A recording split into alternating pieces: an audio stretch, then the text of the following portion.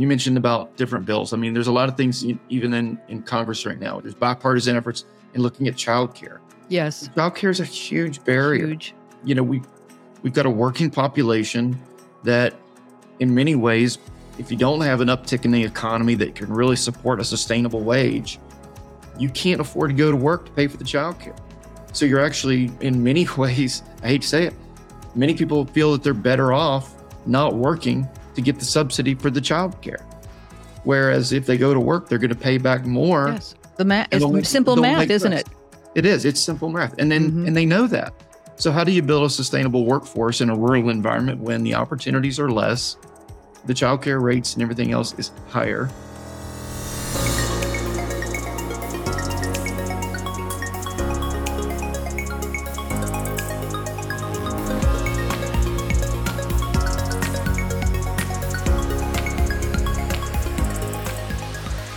Hello, everyone, and welcome to another episode of The Rural Impact, a podcast that works hard to connect the dots between policy and rural everything.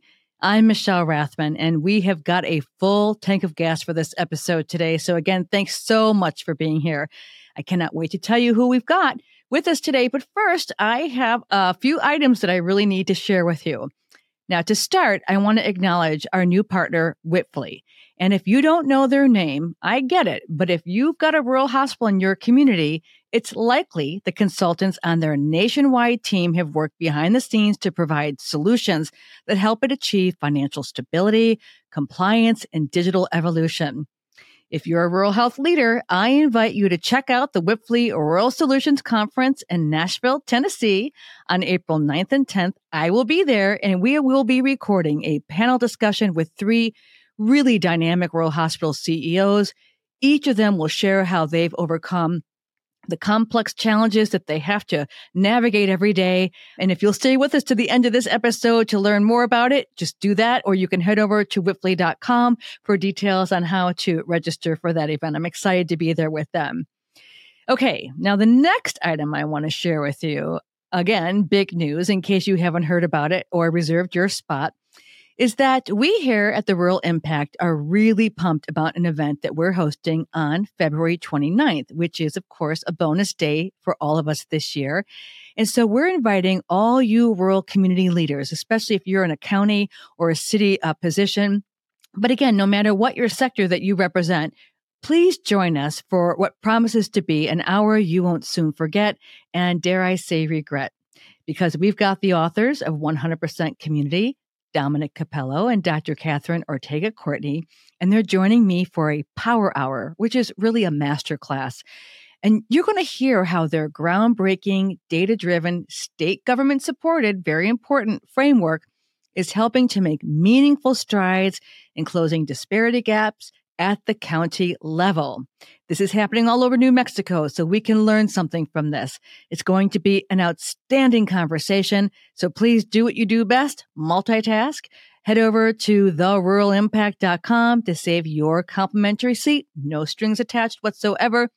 And stay till the end for the goods, because after that session is over, we're going to be sending you some things that I think you'll be able to use, and it's value added. Okay, now with that said, let's get into today's discussion.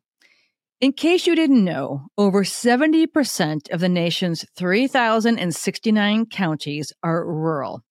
And in each of these places, there are county governments made up of individuals charged with the heavy and awesome responsibilities of ensuring their residents have safe roads and bridges, broadband, clean water, of course, housing, safe housing, and a host of other essential services that, of all those counties I just shared with you, 62 million people who call rural home rely on to survive and to thrive.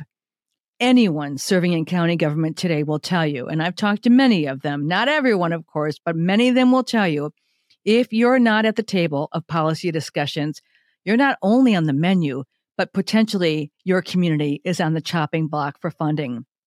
So if you've listened to the 3 previous episodes in this series, you may recall something that Senator Bill Soules, who of course is the author of The Sausage Factory, he shared with us that how important it is that county commissioners become really engaged with their state lawmakers, I think it's just really interesting how all those dots connect. And what he shared with us is that it's not just important to tell them what you need, which of course is essential to do, but more importantly, he talks about how stories demonstrate the impact that federal and state funding has on the lives of families and children, both when resources make their way to your rural county and, of course, when they don't. And we are at a critical time right now to make sure important federal funding trickles down into communities. So I want you to be aware of that. When appropriations don't make it to things like that are in the Farm Bill, like food security, they get stalled. This has a real impact on rural communities, and they are quite adverse. For this conversation, I reached out to who else but the National Association of Counties, or NACo as they're called. They are an organization that supports federal policies and programs that equip county governments with the resources and the flexibility, very important, needed to effectively serve their residents. And then they connected me with this great guy. His name is Mr. Greg Puckett, and he is the immediate past president of NACo's Rural Action Caucus, and he serves on the Mercer County, West Virginia Board of Commissioners, and he's done that since 2014. He tells me that rural is in his veins, and you can feel his passion during this conversation. You know, I say it often, and I think it's worth repeating. These are not light subjects. That's not what we're here for.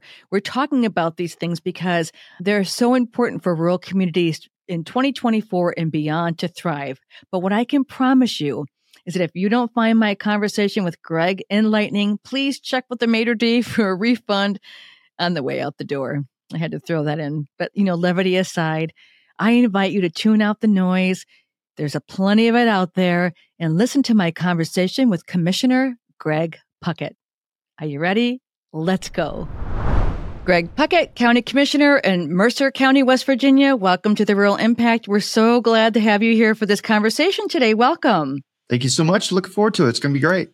Wonderful. Okay, so I teed this up a little bit because, as you all know, our listeners, and for those of you who have heard this series, we just wrapped up our Arriving at Thriving series. And we've been talking about the important role that local and state government have in ensuring that our rural stakeholders have the resources that they need to both survive and thrive. And I think what's really interesting is Greg is coming at it from a county perspective. We've heard from people who are working with counties. We've heard from a state legislator. We've heard from a global perspective person.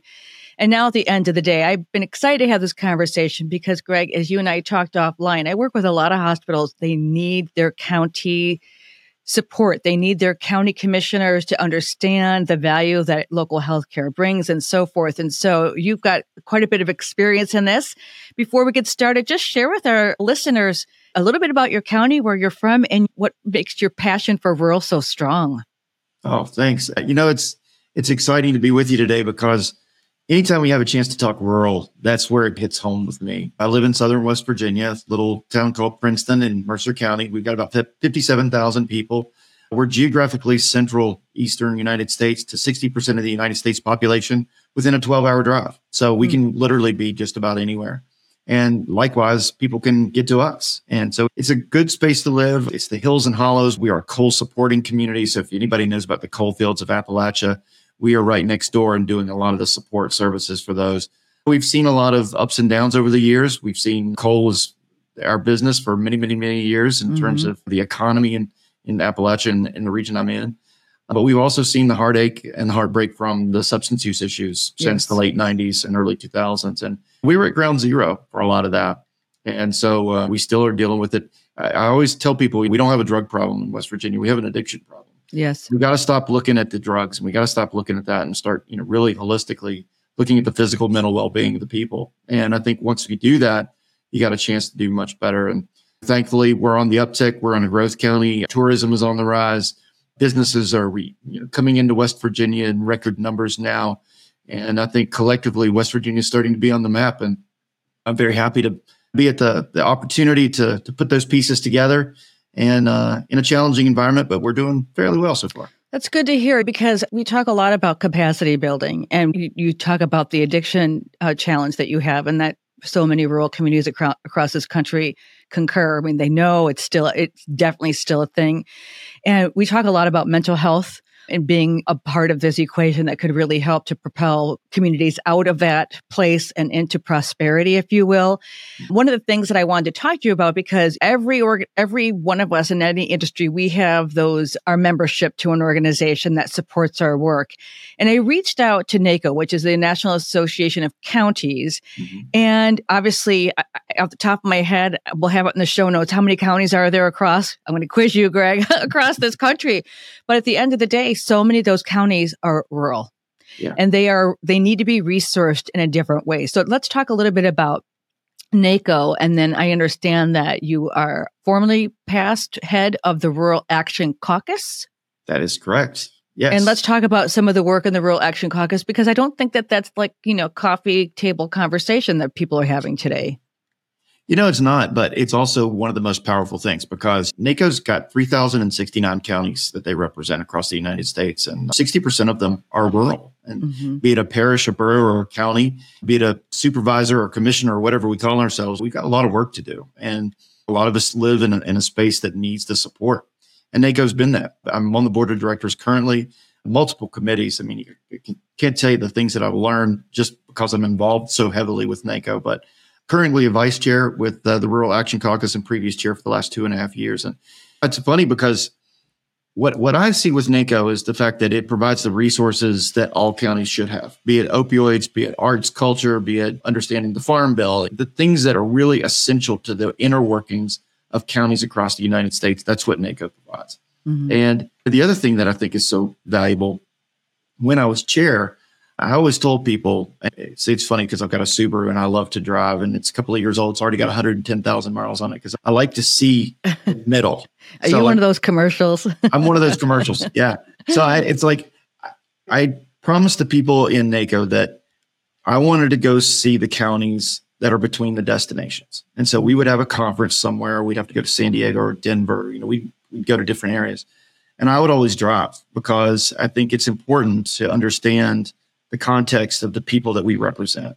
And that was for me the best part, because as I'm traveling through, and if I'm in the Midwest, if I'm through Kansas or all the way down and through like Alabama or somewhere, the pockets of rural are deep and they're rooted and they're so culturally relevant to the foundation of what we see in this country. And I think we need to get back to understanding more of that, especially in rural, because the things that are in West Virginia that are important are the same things that are in rural Texas. They're the same things that are in, rural New England. I mean, rural Washington, wherever. Everywhere. Stevens County, Washington that's a great example. It's the eastern part of Washington, but they've got transportation issues. They've got substance use issues. It's the same thing. It's the same issues. The magnitude's different, but the things that NACo provides is that base on how to deal with all of those collectively. Okay, so this is a perfect segue, Greg, because I really appreciate hearing that. Anyone who's listened to me on any format, anytime I speak, I really believe that when I'm working with a rural hospital, it's imperative that I understand as much as I can about the rural community. And part of that is to understand the county makeup, the capacity that the county has. And at the same time, here we are at the door of the legislative conferences for our collective industries. And so that means that it's important for us then to go to DC, if we were lucky enough that they're in session, to speak with Congress and talk to them about the things that you're seeing on the ground. And February, I'm not exactly sure the date this is going to drop, but I'll just say February 10th is the start of NACo's conference. And like other organizations, you all must have some significant legislative priorities. So could you talk to us a bit about what those priorities are, obviously with respect to rural, and go down the list of the things that you are really wanting, are those that you speak to? I was mentioning Bill Soules says you got to work with your counties. So let's just say you're going to your officials in DC. What should we be telling them about what counties really need their attention on right now? And I promise you, it's probably not the things that you're hearing on mainstream media. No, you're right. And I think that's the best part about being a county official. People ask me all the time if I would ever run for another political office, and I have no desire, because I love being a commissioner, because it gives you the opportunity to understand what the grassroots level stuff is going on and then be able to advocate at a state and federal level. And I was just in DC actually last week and met with my representatives in the Senate, Senator Capito and also Senator Manchin. And they're very heavily involved in understanding what the issues are in regards to public the physical health and mental health and well-being of the communities that we see. And so to be able to be with them and have those relationships with the staff, most people don't understand that either. The relationships come from many times because they're not in session. They come from the staffers. And so being able to present those and be able to write the legislation that goes forward, it's extremely important. And with NACo, we're talking about the Farm Bill. The Farm Bill was looked to be reauthorized last year. It got put back again. Now we're looking at September 24. And you're talking about SNAP benefits. We're talking about things that people, they hear Farm Bill and they think tractors and they think that, and those are important. But let's look at the other pieces. I mean, the Supplemental Nutrition Assistance Program, SNAP, many of the people don't understand that is fit within the Farm Bill. All USDA programs fit within the Farm Bill. Any of the infrastructure and the water and the sewer and the other pieces like that and the advocacy through those issues, they all have to be reauthorized and they all have a central role to play. So you have to be very broad. You got to be understanding that you've got to, as a county official, you got to be able to tell multiple stories. But you also have to be able to understand that there's specific things, even in looking at infrastructure, water, sewer, broadband. If we don't have connectivity to the modern world, we cannot operate now. So legislative priorities, national priorities take direct importance. And again, I guess I would be considered a NACo homer on this one because the things that I learn from the organization guide my work locally, but it also guides it globally. So I'm going to reverse the question. I think about this, and all of us lead busy lives. You talk to most people and say, how is it going? And that they use that B word, busy, busy, busy. And so it can feel daunting, especially with the amount of information that is being fed to us to really focus in and understand what an individual citizen, your constituents, how do you talk to them about the level of importance for at least having a good base understanding of what's in the Farm Bill? I really want to understand how to break that code because it's not just a postcard. It's not just, about when it's time for an election or whatnot. How do we get in your estimation, our rural county citizens to be maybe more curious, access more information so that they can make more informed decisions? That's, I think, a reasonable ask of folks. It is, but it's the hardest thing is because people look at things of what's impacting their lives at the moment. And we've gotten into the society where we only look at things from a 3-foot lens. And so we don't understand the priorities of the things that happen at the federal level and how that trickle down comes and impacts communities locally. If we don't have access to water and sewer and things like that, you can't grow. I mean, your community will wither and die. If we can't have broadband access, no company is willing to come to an area that doesn't have the accessibility to connect them with the rest of the world. So to try to explain that to somebody and say, look, this is why this is important. Transportation, infrastructure. It's not a sexy sell because it's not giving you that direct feedback, but it's the long-term plans that say, look, what we have to do now sets us up for the next 10, 15, 20 years. And so you have those conversations and people are like, we want jobs now. We want this restaurant to come to town. We want this. And those are all great. Those don't impact the bottom line in generations to come. And we've seen in West Virginia, for decades, we've seen that mass exodus of people that we train them, grow them up, and we educate them, and we send them out into the world, and they go somewhere else. And they take their expertise and they don't come home. Well, we've got to put these things into place. And I think working through the Farm Bill and working through things that understand the BEAD program with broadband infrastructure. I mean, all of these things that we have conversations on every day. There's got to be an incentive. There's got to be something there. And you got to have little wins, right? So you got to have the little things that actually show the progress. Because I'll be honest, being an elected official in today's world is not an easy thing. And if you don't show immediate results and you're not Facebook worthy and you're not on there getting clicks and all the things that people want immediately, then you're not any good to them. And a lot of the things, unfortunately, by the way that the society is set up and the way that legislature works and all the things on Capitol Hill, these are things that happen over generations. Things that we're working on back in the Obama administration and beyond, we're still putting things together to put those forward now. And so I think that's what people have to understand. It doesn't move quickly. Yes, it's so complicated and it's a lot easier to go down another path to make it plausible. I'm going to turn a little bit to healthcare because I know that is, you and I, again, we talked offline about the importance of having access to quality healthcare in rural communities. And we know, and anyone who doesn't know this, I'm sorry, it's now you know, and it's really important to pay attention because nobody wants to stay. I mean, people live in rural because they want to be in rural. People are drawn to rural. We've seen this migration into rural from more suburban and urban places through the pandemic. And you just mentioned tourism as well. And you need healthcare access in communities. And you've seen your fair share of hospital closures in your state. I think you mentioned something maybe even in your county during the pandemic. So how important is it for county leaders to really connect with their healthcare leaders and those other kind of resources to make sure that not only it's not good enough to just barely get by. No. Our health infrastructure needs to thrive. So let's talk a little bit about that for a moment. Well, healthy communities, it can be very broad in your definition. I look at healthy communities in terms of infrastructure and environmental. So when I go downtown, I like murals on walls. I like to have a comfortable environment in which to exist. And then we can do all kinds of amazing things when your community feels good. If it feels good, it's going to act good. If it acts good, it's going to be good. And so there's a lot of things there that kind of fit into the process. We did see a hospital close in my community. We had two hospitals, one Princeton Community, another one Bluefield Regional Medical.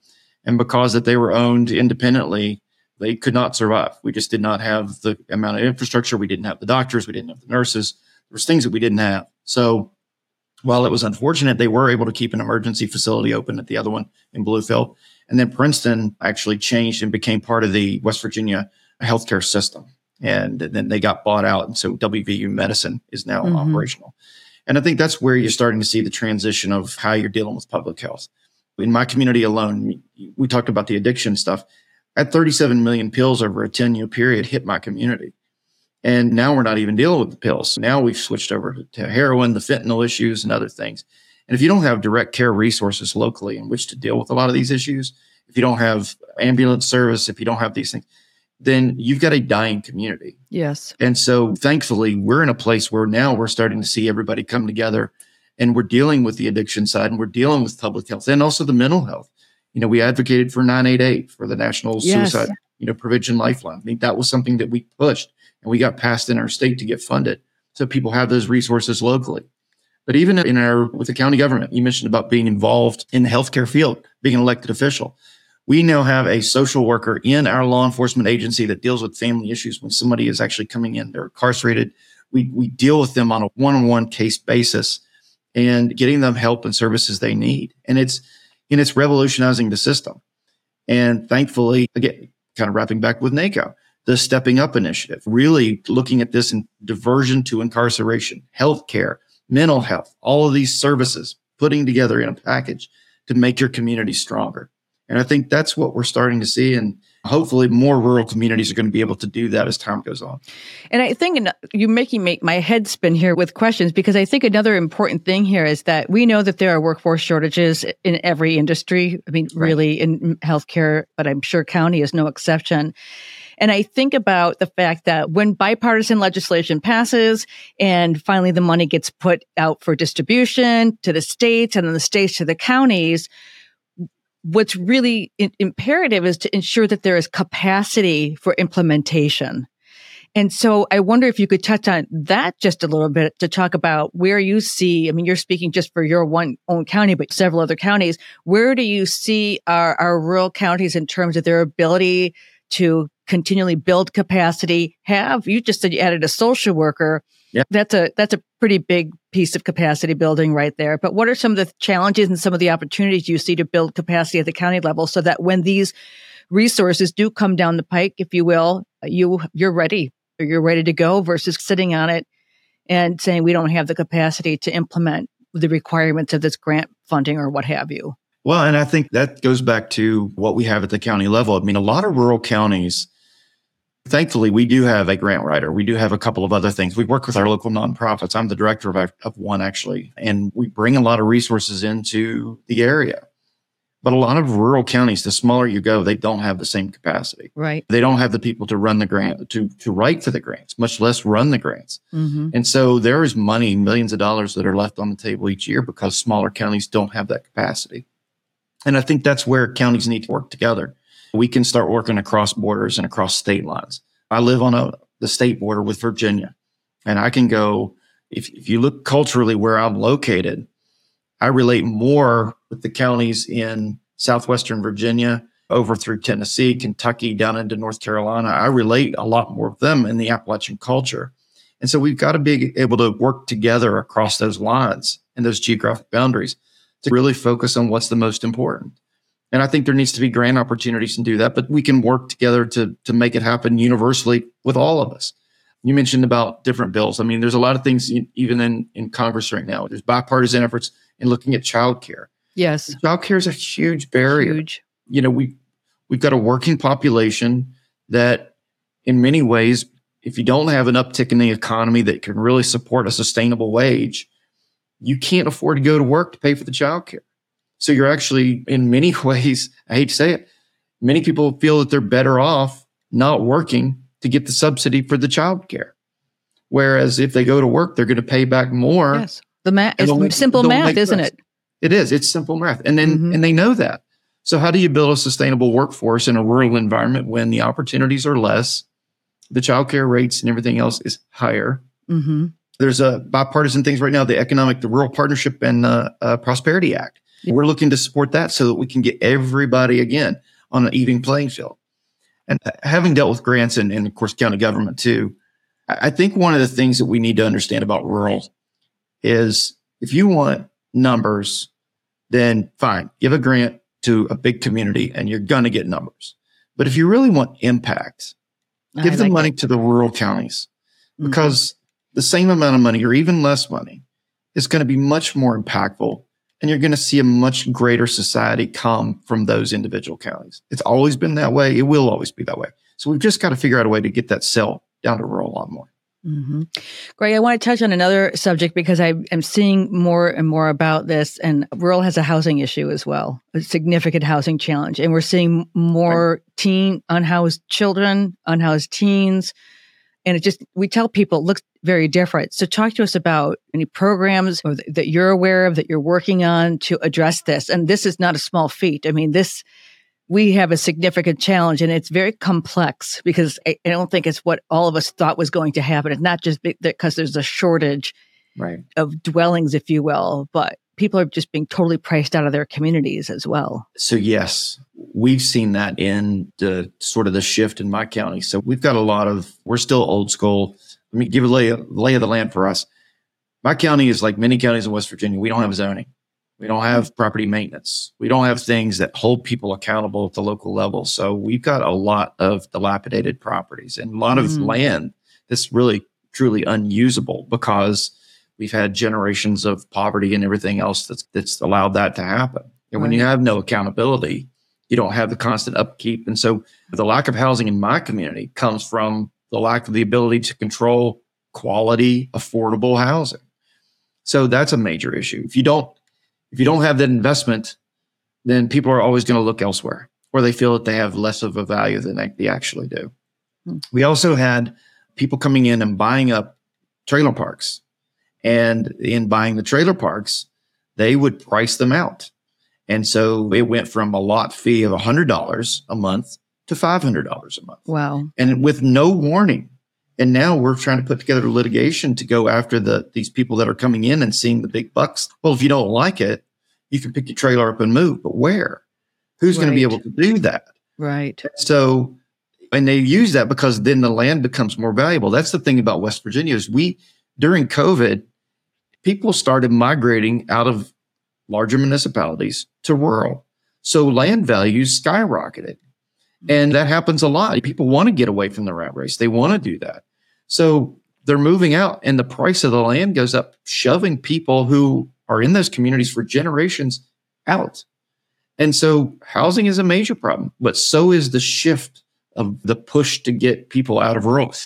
And the last thing, if you're looking at farms, we heard a lot about this, about what is a farm these days? What is the definition? Everybody has that image of what a farm is. Mm-hmm. The solar farms now are popping up everywhere. Diversification to the energy issues that we have, right? To shift from coal to something else. Mm-hmm. Well, the usable land and the things with windmill and with solar and everything else, now there's a lot of issues saying, well, we can't cultivate the lands that we have because the land is being used for a different purpose. So there's all these different shifts that are happening. And I think the next 10 years are going to be really sort of what's going to see for the next 50. We saw that during COVID. We learned a lot, but in many ways it was great because it taught us to be able to be different in a very quick amount of time. But also it set the stage for the movement's going to go faster. So the next 10 will set the next 50. It's like you're in my head, Greg, because I ask all the time, what have we learned a lot from COVID? As a county official, I'm very curious. What have you learned and what has it now prepared you to do when the next pandemic comes? Because I know there will be one. We may not be, but somebody has to be prepared to do it. Yeah. Have your facts straight up front. Wouldn't that be nice? That would be nice. Wait, let me write this down. Have facts straight up front. Okay, right. Got it. And don't deviate from facts. Opinions are not facts. That needs to be clear that opinions are not facts. And when you have a direction, don't deviate because something gets loud or gets hard. Stick with what you know and what we've been able to work through that system. I think for me, that's the number one. Looking at it from a public health lens, and I'm always a public health advocate. That's just, I will always say that. I was one of the ones that was on the outside saying, look, if a mask works a slight amount, then fine, let's do that. If social distancing works, let's do that. But there were facts and things, and the goal line kept changing, right? Be able to understand that you're doing it for the right reasons. It may not always be understood, but keep doing it for the right reasons and don't deviate from what you know. I learned a lot about that. I would say so many of the county officials that I have met, the number one thing they have to have, I don't care how many letters are after your name, or I honor all of your service, but it's courage. And that is true. All right. In the few minutes that we have, I want you to sell all those out there who said, I've thought about running for county or city office in my rural community. What advice do you have for them? What about this? You've been doing this a long time. You're passionate. What advice do you have for people who want to get started? What would be important for them to know? So first thing is something that is probably the oxymoron for everybody that thinks about is being an honest political leader. Be transparent. There's no reason why you can't be. I mean, everything that you do is supposed to be transparent. Everything is supposed to be out in the open and completely allowing the public to see the process. And as long as you have that, then the public will have additional trust. The trust erodes when you get caught in or backdoor meetings or the perception of whatever. Be able to be transparent. The second thing would be have tough skin and know that 50% of the people hate you when you wake up in the morning. And that's hard. When we were doing a lot of policy work, and of course, there's a lot of things that still need to change in my community. I mean, I would literally, in a small rural community, I would step out of the door and I would do an environmental scan to see who's there. You got to look around. You got to know your environment. And you got to know where your friends are. And then you got to know how to work through a system. And that's really actually quite daunting to hear you say. I mean, it's so obviously realistic. And at the same time, we need, whether we agree or not, we have to have strong leaders in place in every aspect of our local governments, because that's how things get done, right? That's how schools are funded. At the end of the day, the resources that come back to your community, that's how all of this happens. None of this stuff grows on trees, and there's no fairies running around saying, I think you need clean water and you need to fix your roads and your bridges. All right. So the last question I have for you is just give us a kind of a broad brush stroke of what is the best opportunity look like for rural counties today. I mean, we have a lot of challenges in front of us, but if you could put your finger on something where you see there's a lot of promise and opportunity for rural counties today, what would that be? You're the best storytellers in the world, so you need to use it. You really are. And what you see in your grocery store and when you talk to your constituents, you hear it every day, whether it be it a leash law ordinance or whatever it happens to be. You're gonna hear it from the local constituents. So be able to converse and tell that story. And I think being a county official and being able to learn from every single process, and again, learn from those who have done it before you and those who will continue to do it with you. And organizations like NACo that kind of bring it all together, give you the tools and the techniques to make it well worth your effort. I have no desire to do anything other than being a county official because it's just the most rewarding thing. And I think most people, given the opportunity, would say the same. Wow. It's so great to have you here. You're right. You're a great storyteller. Thanks for representing the county side of this equation. It's so incredibly important. If our communities are going to thrive, it requires the involvement of every single county official. And so you representing them, Greg, you've done a great service to the organization by doing so. Again, we just want to remind everybody that we bring you these conversations because we believe it's important to connect the dots between policy and rural everything. And you've heard me say it many times over. The quality of life, those roads are paved by policies. So get involved with your county, go to their meetings, just listen and learn. I think it's really enlightening. I've become enlightened just being a part of my own city council as well. Again, we are excited that you joined us for another episode of the Rural Impact. Don't you go on believing that we're not going to have another one coming up soon because we have got some really remarkable episodes coming up. We've just closed off our Arriving at Thriving series. And so we welcome you to come back anytime, subscribe, like, share. We do appreciate when you do that. I also just want to thank our team, Bria Corsaro, our associate producer, Sarah Staub, who does all the great graphics and production, and to Jonah Mancino for the wonderful original music that he's produced for this podcast. Again, I'm Michelle Rathman, and we're going to see you on a new episode of The Rural Impact. If you're leading a rural healthcare organization, you know a challenge. From navigating the complex legislative landscape to strategic planning for the future, from workforce shortages to exploring the unknowns of AI, it's critically important that you keep your focus on solutions. And to help you do just that, I have an invitation for you. Join me on April 9th and 10th at the Rural Solutions 2024 WIPFLE National Healthcare Conference in Nashville, Tennessee, where you'll hear from experts, peers, and rural health thought leaders who will share insights, strategies, and yes, solutions designed for maximum positive impact. Visit WIPFLE.com, that's WIPFLI.com, and search Rural Solutions National Healthcare Conference and reserve your spot, do it early, at this unique event for healthcare leaders and teams. You're going to come with questions, and I know you're going to leave with solutions. Visit WIPFLE.com for all the details, and we'll see you in Nashville in April 24. You've just heard a conversation about the role that local and state governments can play in ensuring every member of the community has the resources needed to not only survive, but thrive. Join Michelle and special guests, Dr. Catherine Ortega-Courtney and Dominic Capello, for a special Civic Leader Power Hour, and discover how 100% Community is working to address disparities in housing, food, transportation, access to healthcare, early childhood development, job training, and the others that make up the 10 vital services essential for surviving and thriving. Hear from the creators of the data-informed plan transforming communities across New Mexico and other parts of the country. If you are currently working for a county or civic government, this is an invitation for you to make an impact like no other.